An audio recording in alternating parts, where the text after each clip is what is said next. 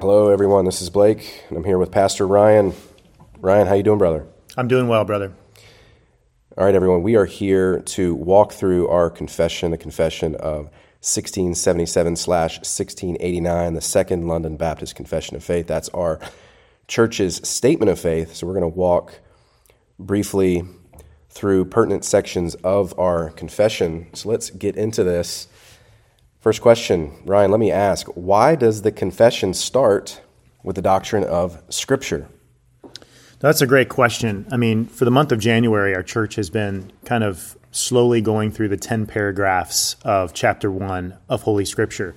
And I think it starts with the doctrine of Scripture because it's from the Scripture that we learn of all the other doctrines.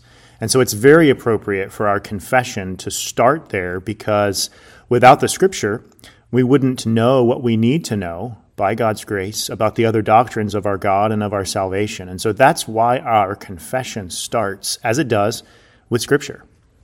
Okay, that's helpful. So let's take a few minutes here. Is there anything in this chapter, any particular paragraphs, phrases that you want to highlight? And there's 10 paragraphs, so there's a lot to highlight. Anything in particular you want to highlight?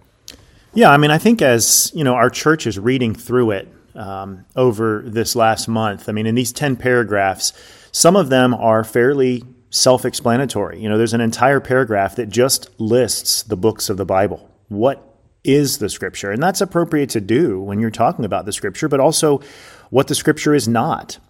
But I think a couple of things are worth highlighting. Firstly, in paragraph 1, the confession says that the Holy Scripture is the only sufficient, certain, and infallible rule of all saving faith, knowledge, and obedience. Although the light of nature and the works of creation and providence do, and then it goes on to say, manifest certain things. And I think this is important because what this is saying is that creation speaks of the glory of God. That there is a sense in which in natural revelation, general revelation, God has revealed certain truths about himself. Romans 1 declares this. And so there is knowledge to be had from studying the creation and studying the world that God has made.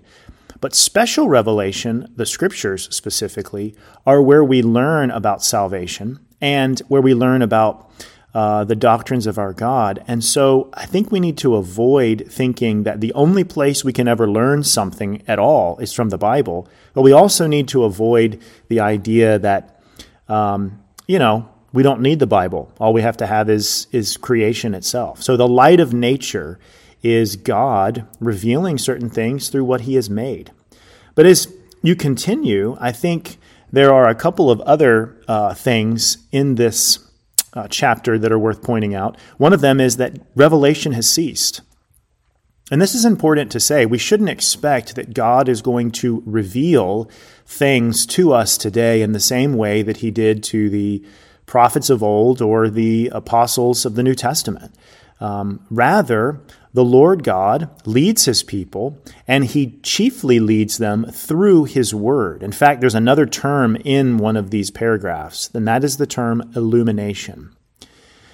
It's better for us to say, it's more precise for us to say, not God told me something, but that God takes his word and gives our hearts its truth by illuminating that truth therein. And so we now today have the illumination of the Holy Spirit through Scripture. Does that make sense? Yes, and the confession does, even this chapter, though it's about the Scripture, does highlight the role of the Spirit.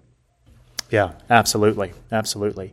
Just real fast, I think in addition to these things, one other thing worth pointing out is that we believe that the Scripture was written by men chosen of God and inspired of God, but that once the Scriptures were written, the Word itself says that the Lord will preserve his Word throughout all ages. And the Scripture speaks to the preservation of Scripture. And what that practically means is that the copies of manuscripts written by Peter and Paul and others are going to be preserved down through the ages.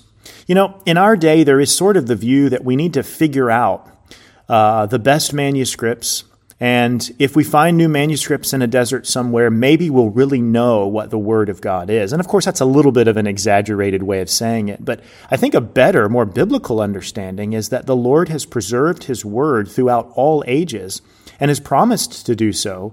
And so it's important for us to consider how the church down through the ages has received His Word. So the preservation of Scripture is also worth pointing out. Right. So we're not going to lose any books of the Bible anytime soon, is what you're saying. Yeah, absolutely. And then lastly, I think as we as a church this month close this chapter and move to, Lord willing, chapter 2, not only does this chapter speak to what the Scripture is, what it's not, how we are to think about it, how it's our sole source of authority for faith and practice, we also see in this chapter some discussion of how to interpret Scripture. And so perhaps in a future episode, you and I can talk a little bit about what the confession says about interpreting Scripture. All right, good stuff again. So, one last question. You've already highlighted some of the ways our confession is distinct. Anything else you want to highlight? How is our confession distinct from, say, modern-day statements of faith that we often see in other modern evangelical churches? Yeah, it's a great question. I think obviously we've noted that it's lengthier than most modern confessions of faith. And, we live in a day where people are willing to say much less when they ought to say a little bit more. So the length obviously is noticeable.